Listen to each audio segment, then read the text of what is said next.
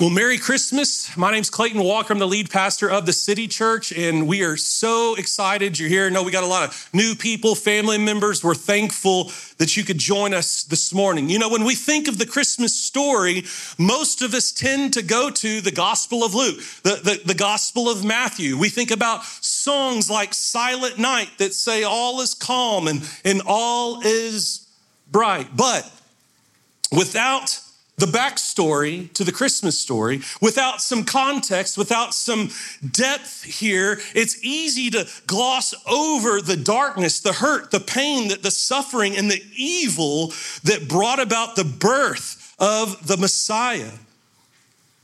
And then even now, the suffering, the pain, the sickness that so many people experience now, it can leave them feeling disillusioned with the all is calm and the all is bright version of the Christmas story. But let me show you what I'm talking about here, because it's so important to know. And that's why in this Advent season, our church has been looking at the backstory to the Christmas story. But let me give you another example with that song, Silent Night, that says, all is calm, all is bright, sleep in heavenly peace. I don't know about you, but right now, our life is not calm and all bright, and I'm not sleeping in heavenly peace. I'm just going to be honest with you. And so maybe you've been there before, or if you haven't, the scriptures are clear that you will be at some point. And so let me give you a little bit of a backstory here to even that song, Silent Night, because again, context, right, depth, backstory can change everything about the meaning of something. And that's true with this song. The song's lyrics were originally written in German just after the end of the Napoleonic Wars by a young Austrian priest named Joseph Mohr. In the fall of 1816, Mohr's congregation was reeling. 12 years of war had decimated the country's political and social infrastructure. Meanwhile, the previous year, one historians would later dub the year without a summer, had been catastrophically cold. The eruption of Indonesia's Mount Tambora in 1815 had caused widespread climate change throughout Europe. Volcanic ash in the atmosphere caused almost continuous storms, even snow in the midst of summer. Crops failed. There was widespread famine. Mohr's congregation was poverty-stricken, hungry, and traumatized. And it was in that context that Mohr wrote Silent Night. All is calm, all is bright. Sleep in heavenly peace. That's the backstory. That's the context. That's the basis from which this song was written. Mohr wrote this song to encourage his congregation that you can know a peace, that all can be calm, that you can know a light, that all is bright in spite of the darkness when your hope and faith is in Christ. You see, it changes everything to know the backstory. Then even a song like all is calm, all is bright, sleep in heavenly peace, it was written in a period of intense suffering. Mohr was challenging his congregation to look to Christ, that this time of darkness would not go on forever, that there is a light shining in the darkness, as John 1 says, that peace, that calm can be found in Christ, even in the midst of intense suffering. In the worst of conditions. It changes that song a little bit, doesn't it? To know the context in which it was written. You see, Christmas Advent commemorates the waiting for and the arrival of the Messiah, the Son of God, the King that would reign on David's throne forever. The word Advent itself means arrival, or an appearing, a coming into place after a long period of waiting. You see, Jesus didn't arrive without a wait. Isaiah's prophecies are 700 years before the birth of Christ. The people of God have always been and will always be a people that wait. Waiting on Advent. Israel waited for the first Advent. You and I, as the church, as followers of Jesus, we await the second Advent when Christ will return. Many of us find ourselves in the waiting on a resolution, a diagnosis, a relationship, a breakthrough, a rescue, a promotion. We've all experienced the agony of waiting. Our problem is the same as the recurring biblical problem. God's perceived slowness in arriving or in answering or in rescue gives way to feelings of God's perceived absence. And when you think about it from this angle, the entire story of the Bible can be read as an answer to a question most of us carry in our souls. Why does God feel so far away? Why doesn't he answer? Why doesn't he move? You see, the beauty of the biblical story is this. The Bible not only acknowledges this soul ache, it provides an answer. And so whether we look at the story of Adam and Eve, Mary and Joseph, your story, my story, the pattern is the same. God desires to draw near to us, whether it was walking with Adam and Eve in the cool of the day in the Garden of Eden, or in the construction of the tabernacle, the temple where God's presence would reside on earth. In Christ, Emmanuel, God with us, the Word became flesh. He made his dwelling among us and he lived with us and talked with us. Or now in the new covenant through the Holy Spirit, God is with us and indwells us with his presence. God's desires to be near his people, to be with his people, to be in relationship with his people. You see, it's God's presence that ultimately comforts, that saves, that fulfills, that satisfies, that strengthens, regardless of the situation or the circumstances you might find yourself in. And Christmas is one of God's clearest reminders that he intends to come and live with us, even live with us again in his second advent. It's been his heart all along. And so this Christmas, we're praying that you and your family would know this, believe this, and feel this, because it's his presence. It's in a relationship with God through his son Jesus that our hearts find peace and satisfaction. It's what Colossians says we were created for, that you and I were created to know Jesus, to have a relationship with Jesus, to worship Jesus, to serve Jesus. And so our church has been in a series called Advent, where we've been looking at the backstory to the Christmas story. And here's been the big idea for this series over the last month. Our souls are longing for his presence, not gift-wrapped presents.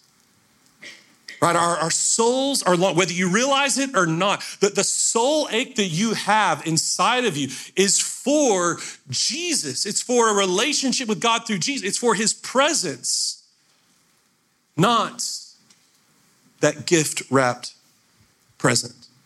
And so in this series, again, we've been looking at the backstory to the Christmas story. And today we're going to see more of the backstory to all is calm, to all is bright, to sleeping in heavenly peace, the backstory to even the Gospel of Luke and the Gospel of Matthew's account of the Christmas story. You see, there's something happening beneath the surface, like in the spiritual world, that there's something happening in Christmas. There's a backstory, there's a context, there's a depth here that we don't necessarily get in Matthew and in Luke,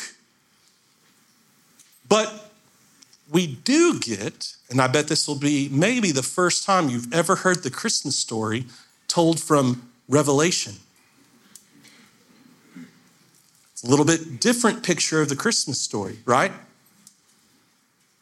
You see, in Revelation, we have what's called apocalyptic literature. Apocalyptic literature is written in a way to wake you up. Like to wake you up out of a spiritual slumber. A lot of us approach Christmas with all this kind of mild and calm, and nostalgia. And Revelation, apocalyptic, it'll wake you right up out of that and tell, hey, this is what Christmas is all about. This is what's really going on, like behind the scenes with the birth of Christ. Apocalyptic literature will wake you up spiritually in a way that other kinds of biblical accounts, other forms of biblical literature doesn't necessarily. It's written in a way to kind of jar you a little bit, to shock you a little bit. And so this Christmas, I'm hoping to do something maybe a little bit different. I'm hoping to maybe jar you and shock you and wake you up a little bit with what's really happening behind the scenes. And what we're really celebrating at Christmas time. So if you got your Bible, turn with me to Revelation chapter 12. The verses will be on the screen. You can also go to our app. It's called the City Church Lubbock and follow along. The message notes will be there. The verses and the quotes and the points will all be there for you. Revelation chapter 12, starting in verse 1, for a different picture of the Christmas story, a different version. Then I witnessed in heaven an event of great significance. I saw a woman clothed with the sun, with the moon beneath her feet, and with a crown of 12 stars on her head. She was pregnant, and she cried out because of her labor pains and the agony of giving birth. Then I witnessed in heaven another significant event. I saw a large red dragon with 7 heads and 10 horns, with 7 crowns on his head. His tail swept away 1/3 of the stars in the sky, and he threw them to earth. He stood in front of the woman as she was about to give birth, ready to devour her baby as soon as it was born. She gave birth to a son who was to rule all the nations with an iron rod, and her child was snatched away from the dragon, was caught up to God and to his throne. And the woman fled into the wilderness where God had prepared a place to care for her for 1,260 days. And then there was war in heaven. Michael and his angels fought against the dragon and his angels. And the dragon lost the battle, and he and his angels were forced out of heaven. This great dragon, the ancient serpent called the devil or Satan, the one deceiving the whole world, was thrown down to the earth with all of his angels. And then I heard a loud voice shouting across the heavens, "It has come at last, salvation and power, and the kingdom of our God and the authority of his Christ. For the accuser of our brothers and sisters has been thrown down to earth, the one who accuses them before our God day and night, and they have defeated him by the blood of the Lamb and by their testimony. And they did not love their lives so much that they were afraid to die. Therefore rejoice, O heavens, and you who live in the heavens rejoice. But terror will come on the earth and the sea, for the devil has come down to you in great anger, knowing that he has little time." It's kind of a different version of the Christmas story, isn't it? One theologian said about the Christmas story in Revelation chapter 12, Christmas is a declaration of war by God. What an incredible picture. It's not the all is calm, the all is bright, right? Sleeping in heavenly. No, this is war. This is a battle.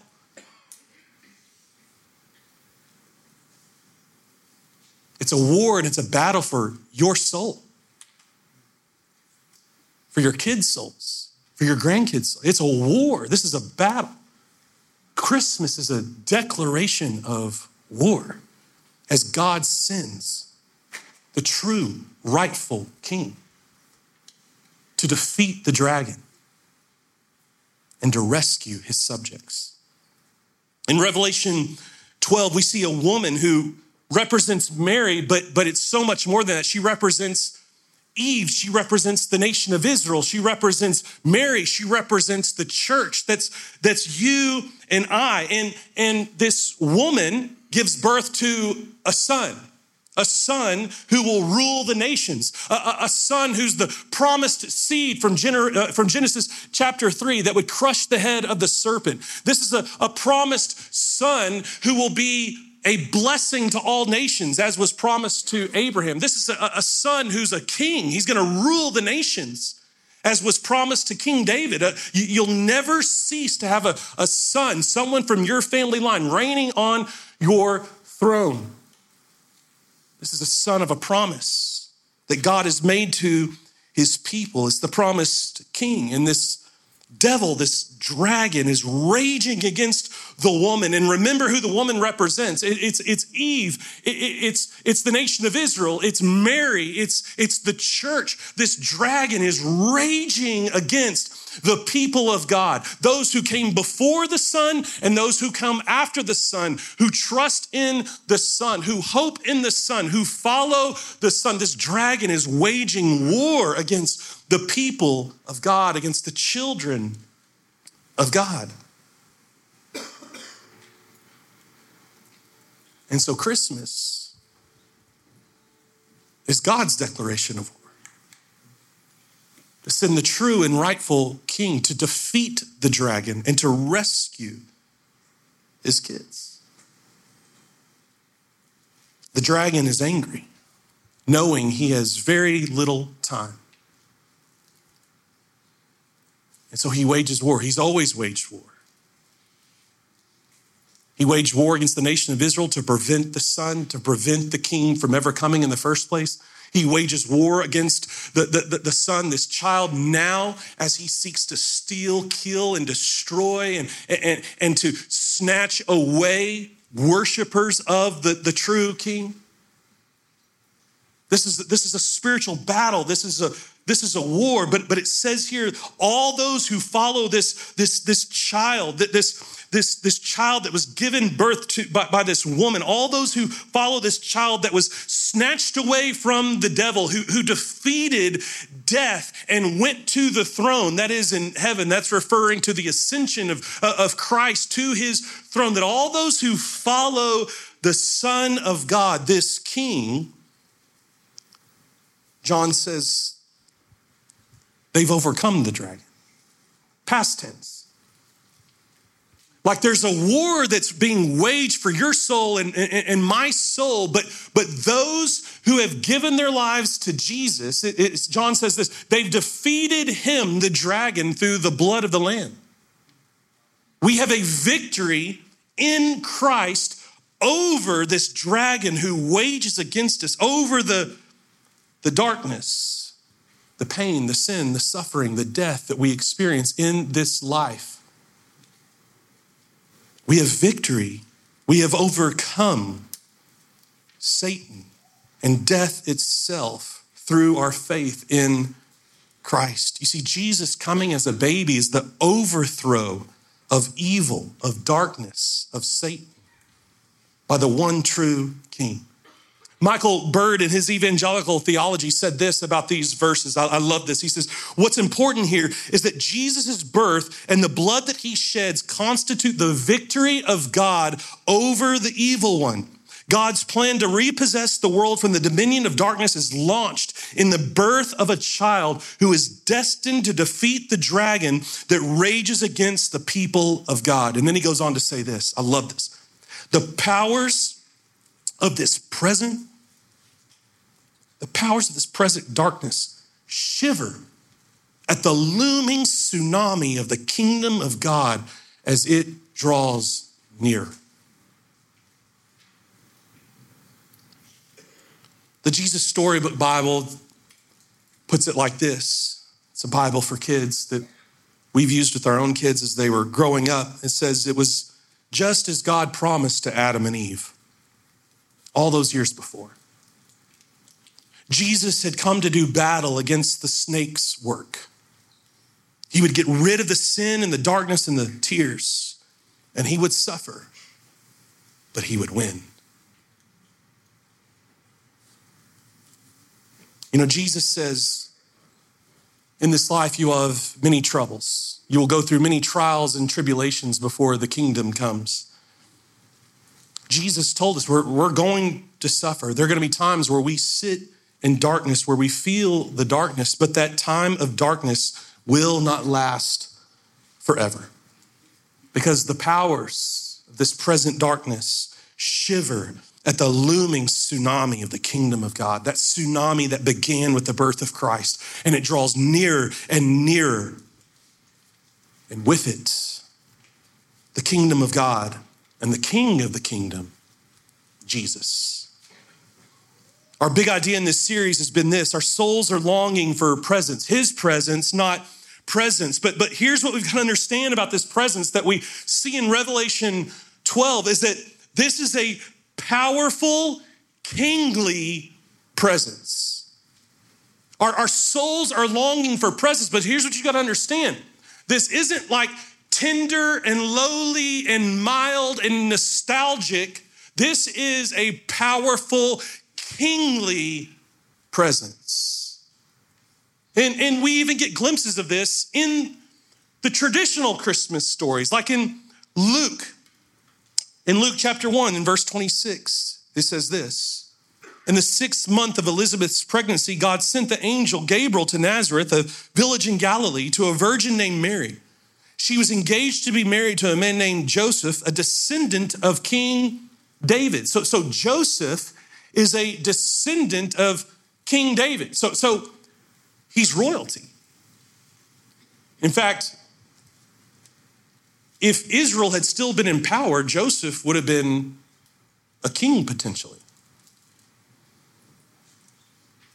Verse 28, Gabriel appeared to her and said, "Greetings, favored woman. The Lord is with you." Confused and disturbed, Mary tried to think what the angel could mean. Don't be afraid, Mary, the angel told her, for you have found favor with God. You will conceive and give birth to a son, and you will name him Jesus. He will be very great, and he will be called the Son of the Most High. This child that's going to be born is a son of God. This isn't just any baby. It's not even just any king. This is a son of God. This is going to be God in the flesh. The Lord God will give him the throne. This baby is going to receive a throne from God himself. He will be given the throne of his ancestor David, and he will, watch this, he will reign. He will reign over Israel forever. His kingdom will never end. The birth of this child is the birth of an all-powerful, cosmic, eternal king who has a kingdom that will never end. And so to follow Jesus means bowing your knee to a king, an all-powerful, cosmic, eternal king who has a kingdom that will never end. If you have given your life to Jesus, then you have bowed your knee to the one true and rightful king who reigns forever.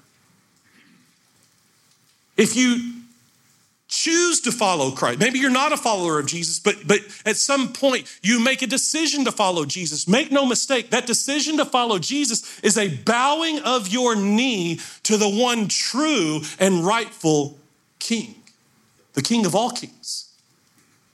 An eternal, cosmic, all-powerful king whose kingdom will never end. To which some of us respond, and rightfully so, I don't know if I really like that. Right? Like, I don't know about that. Bowing Jesus is this all-powerful, eternal, cosmic king. I'm bowing my knee to, I don't know if I like that. Like, that doesn't just sit too well with us in our pride.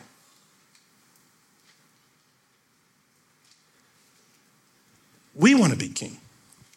We want the benefits of the kingdom, but without the king.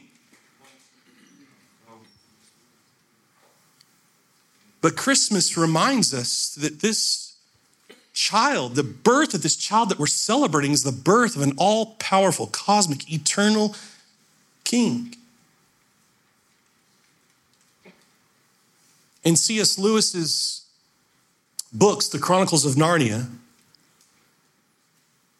in The Lion, the Witch, and the Wardrobe, this idea of this king, this ruler, is a little bit scary to Lucy.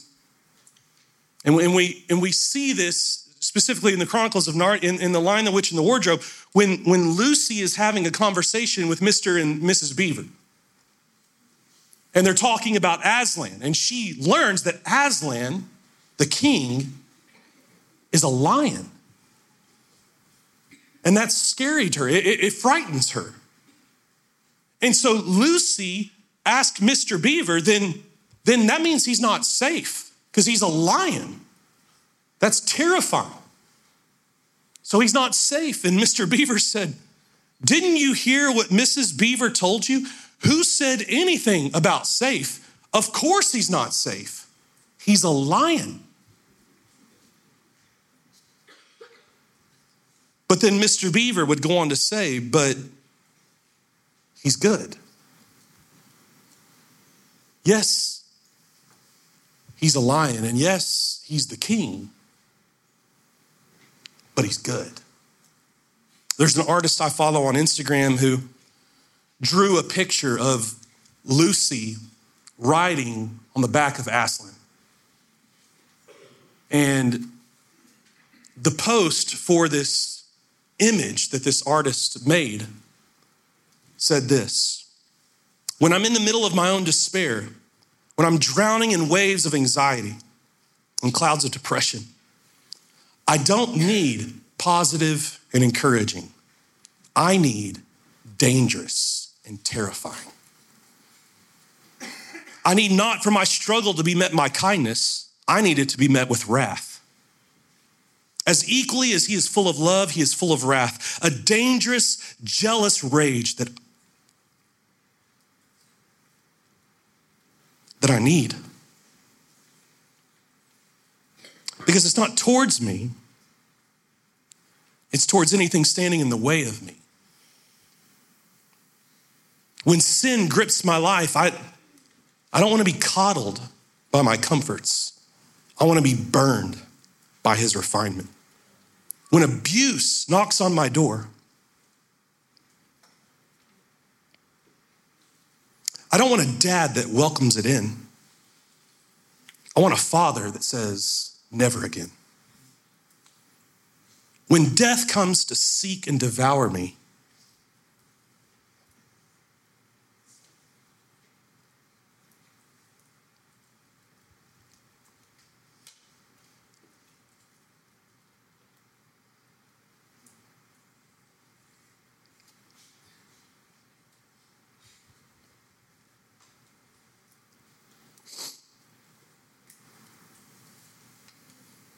when death comes to seek and devour me,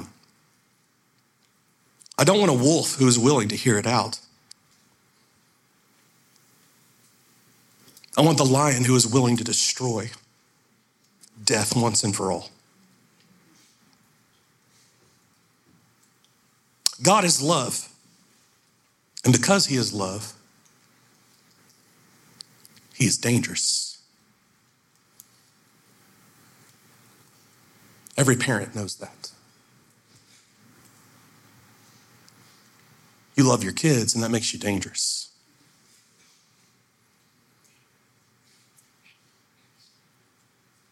He's an absolute danger to anyone that dares interfere with his love. And thank God he is slow to anger and quick to forgive. Beloved, God is not against you. He's against anything that isn't really you.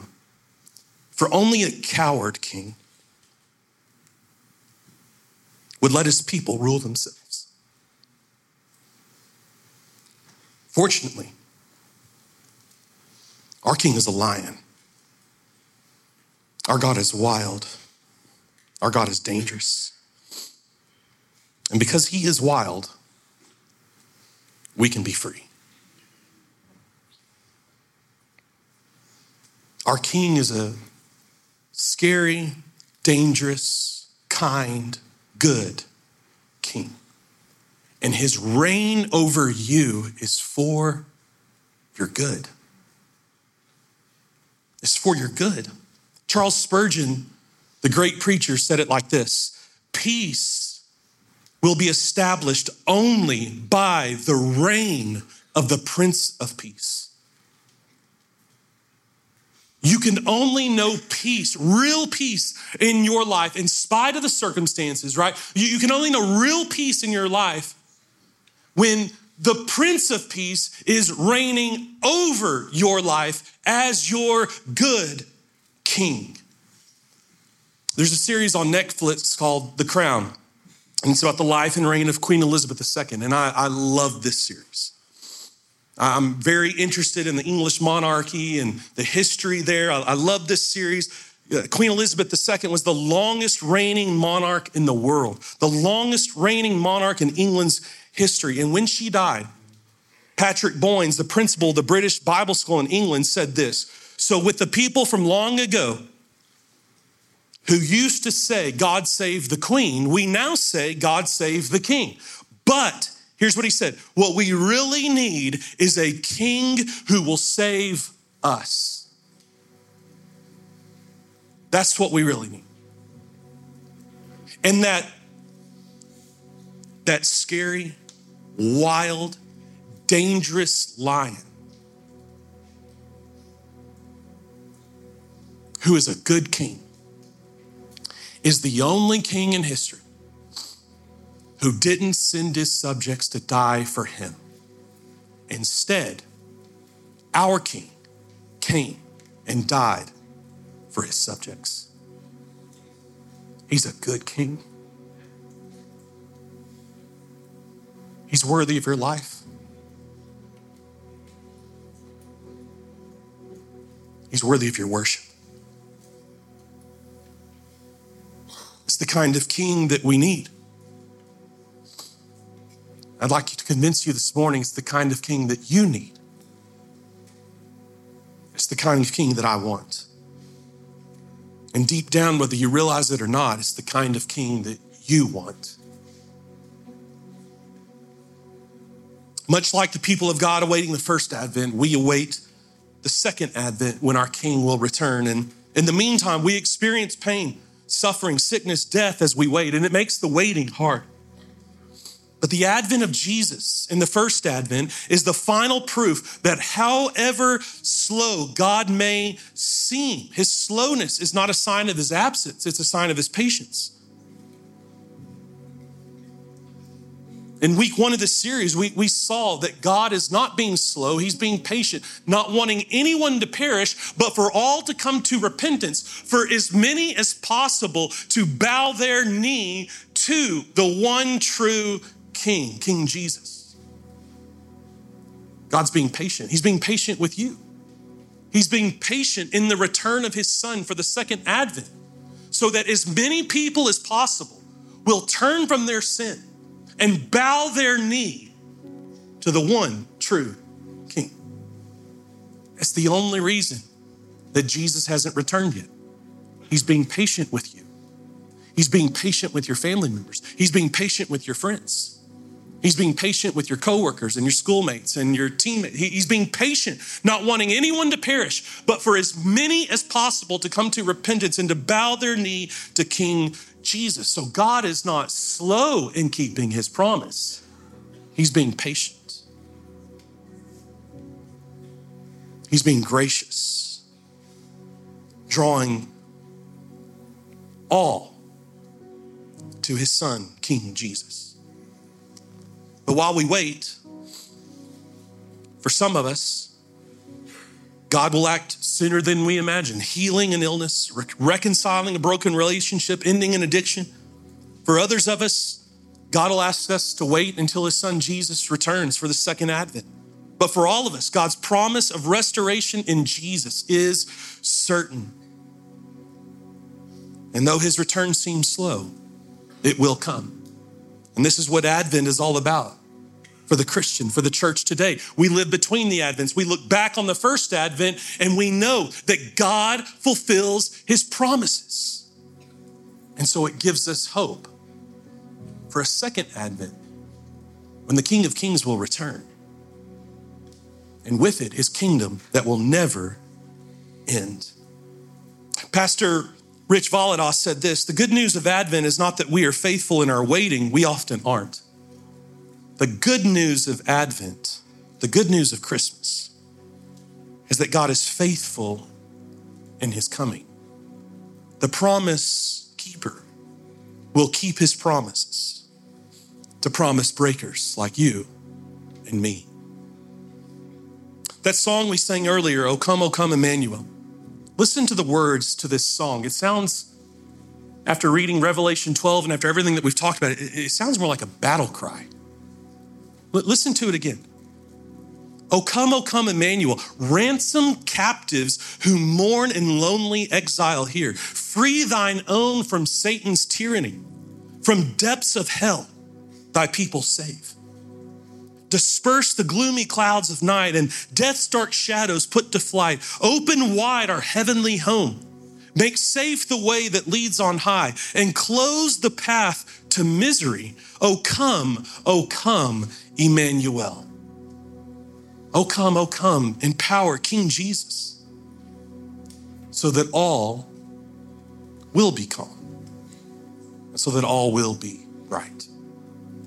Would you pray with me? Just with heads bowed, eyes closed, just kind of a moment between you and the Lord right now. You know, the good news of Advent, the good news of Christmas is only really good news to a people that understand their deep need for a Savior, that understand they've sinned against God, that there's a punishment for that sin. There's a fine to be paid for breaking God's law, and that fine is eternity separated from God in a place called hell. The great news of Christmas is that God doesn't leave you in that place.